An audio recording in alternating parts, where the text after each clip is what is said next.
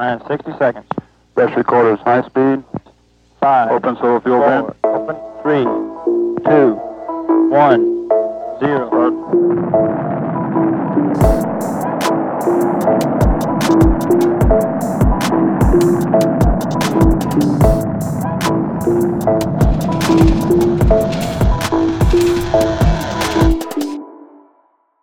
I would like to welcome you to the next episode of the podcast series Crossroads. Ráda bych vás přivítala v novém díle podcastové série Na rozcestí. Jmenuji se Petra Azadin. Podcast vznikl v rámci programu Globální konflikty a lokální souvislosti podporovaném Akademií věd České republiky v rámci programu Strategie AV21. Do podcastu si zveme sociální vědce a vědkyně, jejichž práce se věnují zásadním tématům a problémům našeho globalizujícího se světa. Dnes je mi potěšením přivítat kolegyni doktorku Kristin Krause. Kristin je antropoložka, pracující na pomezí politické a zdravotní antropologie. Ve svém výzkumu řeší otázky zdraví, občanství a péče. Je členkou programu pro zdraví a tělo na Univerzitě v Amsterdamu a výzkumné skupiny věnující se dlouhodobému pečování o pacienty s demencí. Společně s profesorkou Jeanette Paul se podílí na organizaci výzkumné sítě antropologie péče.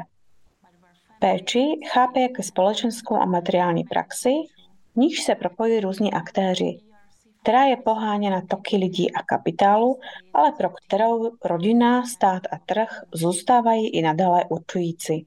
Ve své současné práci Relocating Care, zkoumá současný trend relokace v sektoru péče, konkrétně relokaci seniorů a seniorek z Německa do zemí střední a východní Evropy, kde je kvalita péče vysoká, ale služby zůstávají levnější. Dnes si budeme povídat o krizi péče o seniory, mobilitě v péči o seniory nebo vztahu sociálního státu a trhu.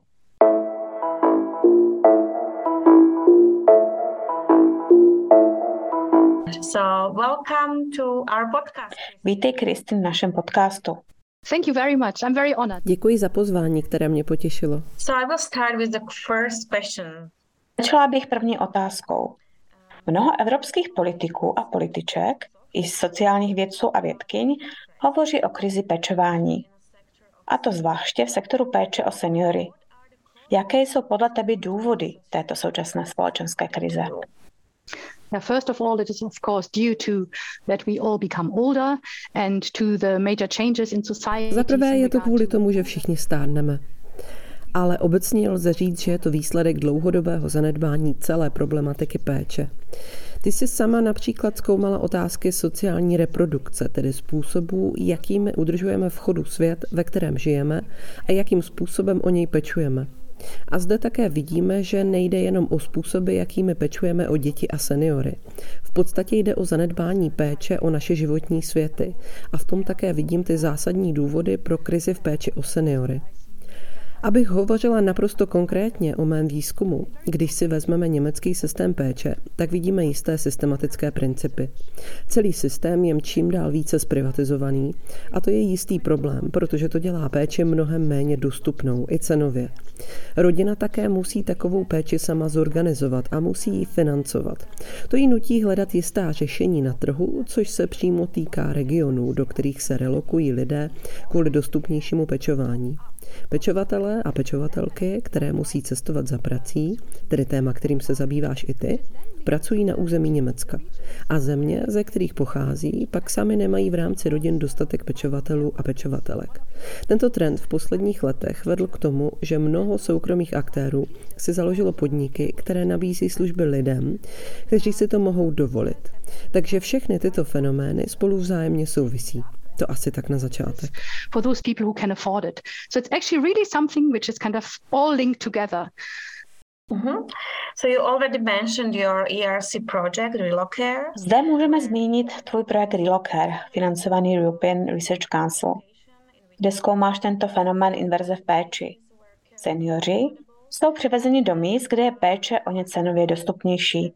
Tato relokace podle tebe může být také chápaná jako extrémní příklad ztržnění péče. Mě by tedy zajímalo, jakou roli přesně hraje relokace v procesech stržnění péče jako takové. Jak jsem zmiňovala, jde o to, že stržnění péče v Německu vede k tomu, že rodiny jsou nuceny hledat vlastní řešení. Avšak současně jde o všechny ty další hráče a aktéry, kteří jsou v tom také zainteresováni. A zda jde hlavně o soukromé pečovatelské podniky, které za posledních 10 či 12 let ve středoevropských zemích vyrostly. Ty často nabírají pracovní sílu z druhé strany státních hranic a evropská legislativa mobility toto umožňuje. Evropská legislativa mobility nemá tento outsourcing společenských služeb za cíl, ale jde o její vedlejší efekt. Není to jejím záměrem, ale spíše důsledkem.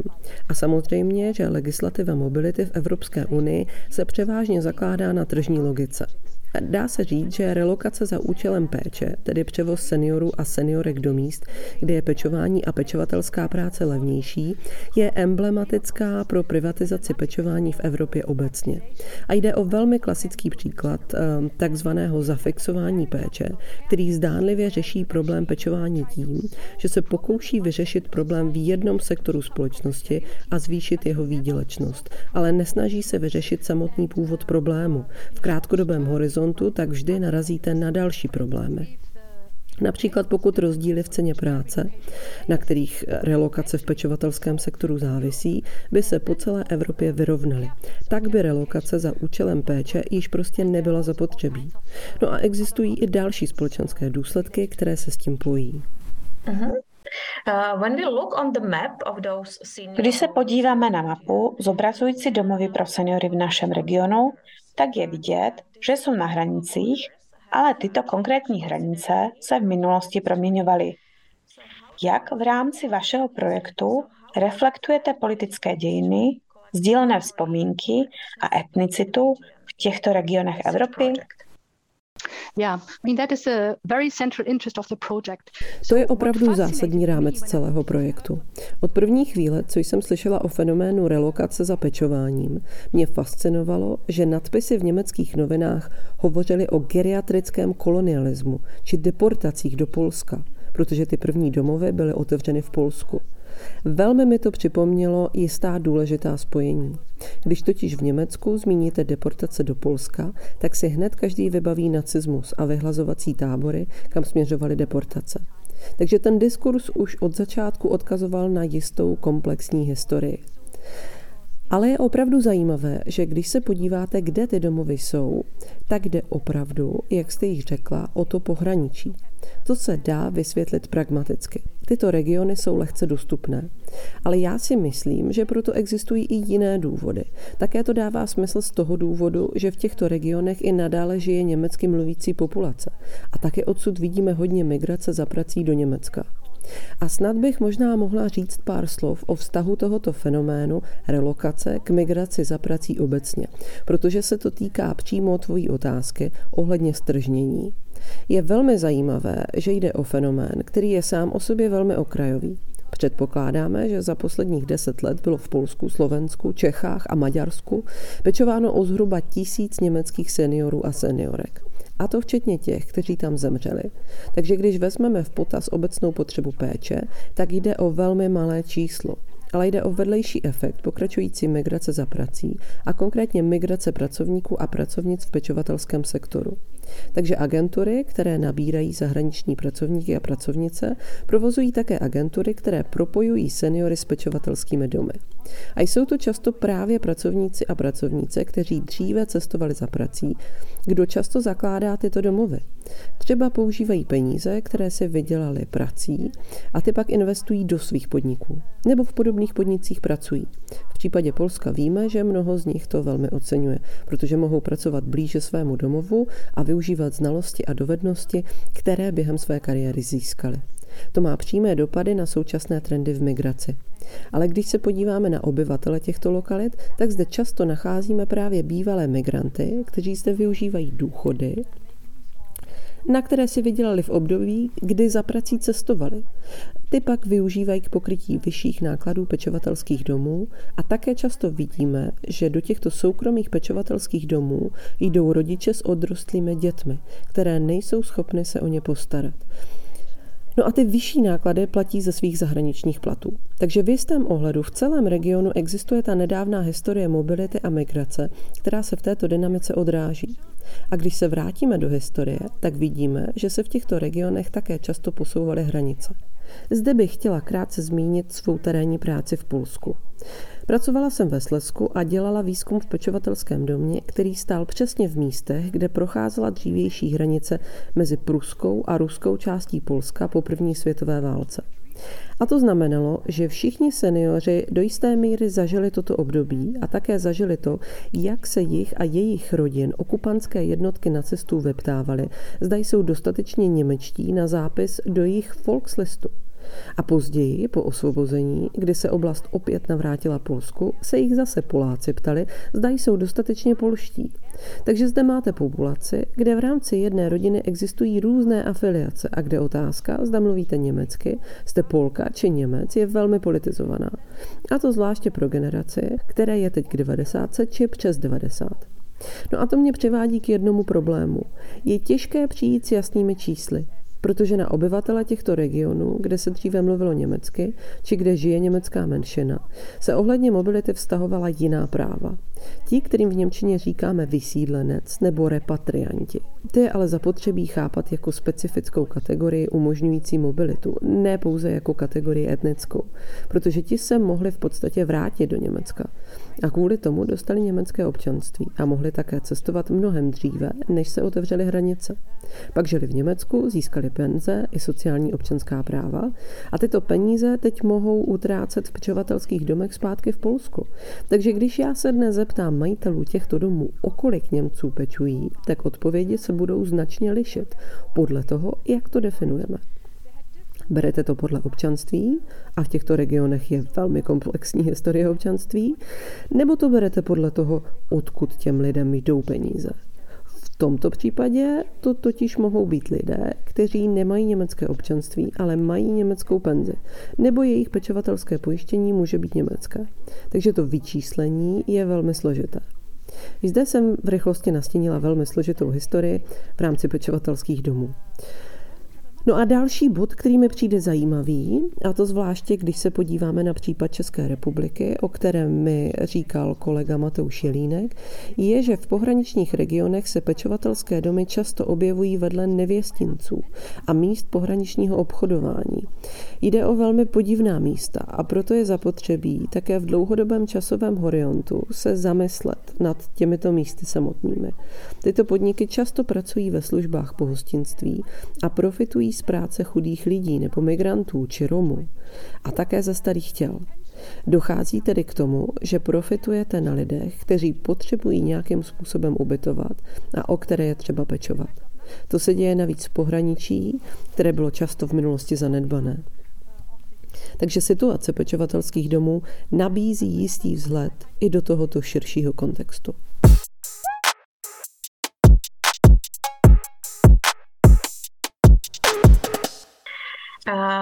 I know that citizenship is also important. Vím, že občanství je ve všech tvých výzkumech velmi důležitý koncept. Zde vidíme, že různé přístupy státu a modely osobního pečování vytváří pro pečovatelky i klienty ve výsledku různou občanskou příslušnost. Je ale možné, že tyto občanské nároky se mohou ocitnout ve vzájemném konfliktu. Tak mě obecně zajímá, zda je možné jakkoliv řídí procesy péče v rámci současného ekonomického systému.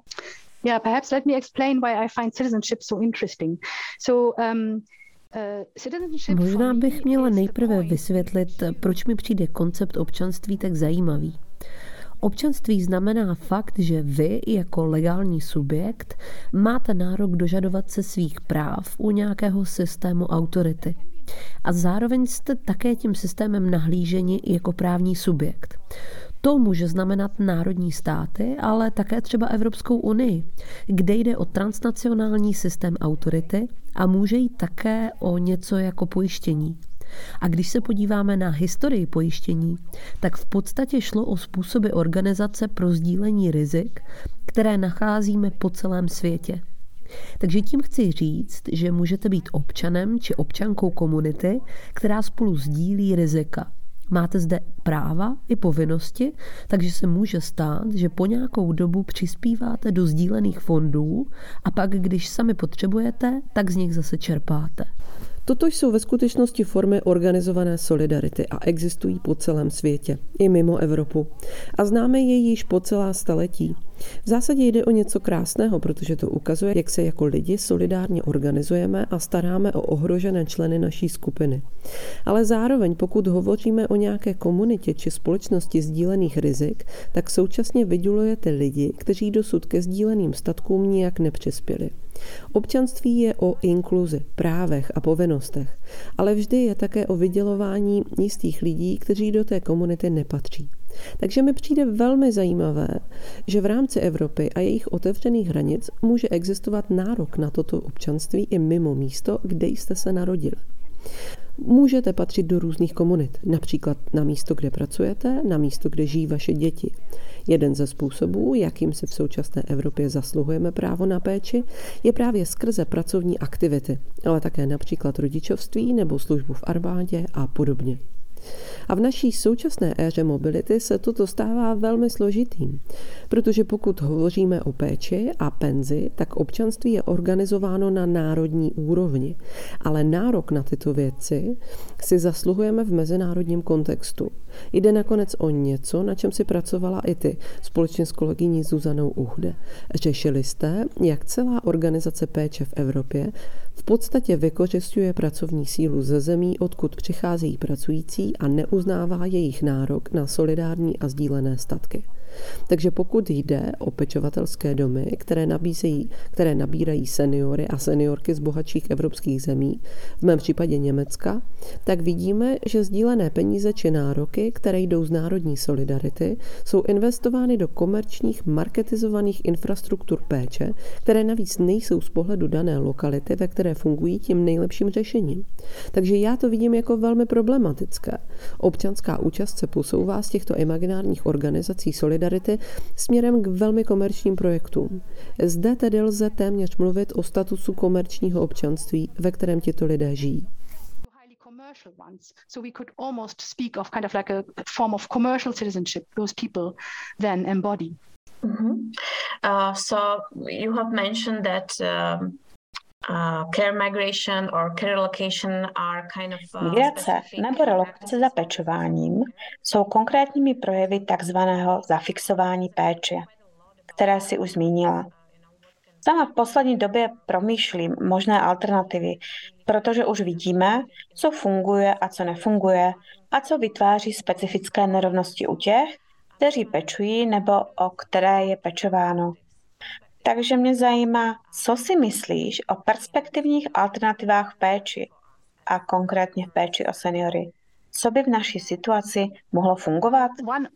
In a way, and I mean there are people who are far more experts on that, whom I'm reading about, whose text I'm reading. Na toto téma píší experti a expertky, které momentálně čtu a od kterých se sama učím. Ale myslím, že v jistém smyslu je zásadní si přiznat, že zde máme obecnou krizi reprodukce a že dostatečně neřešíme, jakým způsobem se postarat nejen o naše seniory a seniorky, ale i o naše živobytí. A pokud budeme takto pokračovat, tak to již do budoucna nebude fungovat. Jde nejen o planetu a o klima, ale také o naše ohrožené a starší jedince. Pro mě je velmi důležité sledovat feministickou etiku pečování a zvláště důsledky jejího poznání, že nikdo z nás nežije v izolaci, ale že všichni větší či menší měrou žijí ve vzájemné závislosti a úpadku. A ačkoliv jeden den pracujete, tak druhý den můžete sami potřebovat péči. Takže je zapotřebí překonat tuto iluzi, že jsme subjekty, které mají vše pod kontrolou a které se nemusí o pečování nijak starat. V tom je naše jediná šance. Existuje mnoho zajímavých nápadů. Od návrhu mít jistý pečovatelský rozpočet na každého pracujícího, v rámci něhož by buď vykonávali pečovatelské práce, či platili do nějakého pečovatelského fondu, po ideál normalizace pečovatelských aktivit, kdyby například někdo ve společenském kontextu řekl, to já nikdy nebudu vykonávat pečovatelské práce, tak by to bylo, jako by řekli, já nechci nikdy pracovat. Už z toho důvodu, že všichni okolo by nějaké pečovatelské práce vykonávali, od spravování městského záhonu po pečování o děti či seniory. Takže existují tendence vytvořit nové normativní rámce. Další nápady třeba navrhují skrze pečování vytvořit nové typy vazeb neboli alternativní pečující komunity.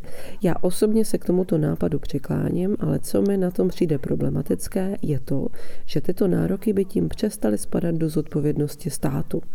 Když jsem hovořila o ideích občanství a o tom, jak je zapotřebí sdílet rizika v rámci společnosti, tak jde přesně o roli státu, a zvláště sociálního státu v jeho původních intencích. Cynicky bychom mohli říct, že sociální občanství a pečovatelské systémy tu vždy byly proto, aby poskytovali polštář pro důsledky kapitalismu, který pak již nemusel pečovat o procesy vlastní reprodukce, protože kapitalismus spoléhá na pracující, kteří musí spát, jíst a tak dále. Takže existují i návrhy, které radí procesy sociální reprodukce zahrnout do procesu produkce, ale tam ještě zdaleka nejsme.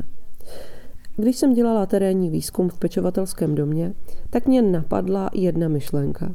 Často slýcháme, že pečovatelské domy jsou strašná místa a že je zapotřebí o lidi pečovat a nechat je umřít u nich doma. Například v Německu to často vede k placení 24hodinového domácího pečování. Když jsem pracovala v pečovatelském domě, tak tam byl jeden muž, který hluboce toužil dát si pivo. My jsme si z toho dělali trochu legraci, ale pak mě napadla otázka, proč jsou vlastně pečovatelské domy tak podivná místa, kde se podává plno léků, které jsou nakonec také drogami. Ale pak, když si chce dát někdo pivo, tak nemůže. A to právě kvůli lékům, které bere.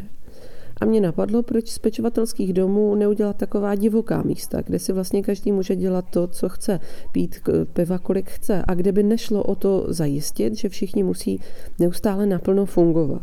Protože všichni budeme dříve či později staří. Takže si myslím, že je zapotřebí přemýšlet o anarchii právě z pozice stárnutí, tedy z pohledu životního období, kde již nemusíme naši duši a tělo prodávat na trhu. A tento přístup k péči o seniory i jako jisté divoké místo, kam všichni dříve či později dorazíme a kde si užijeme plno legrace, mi přijde velmi důležitý.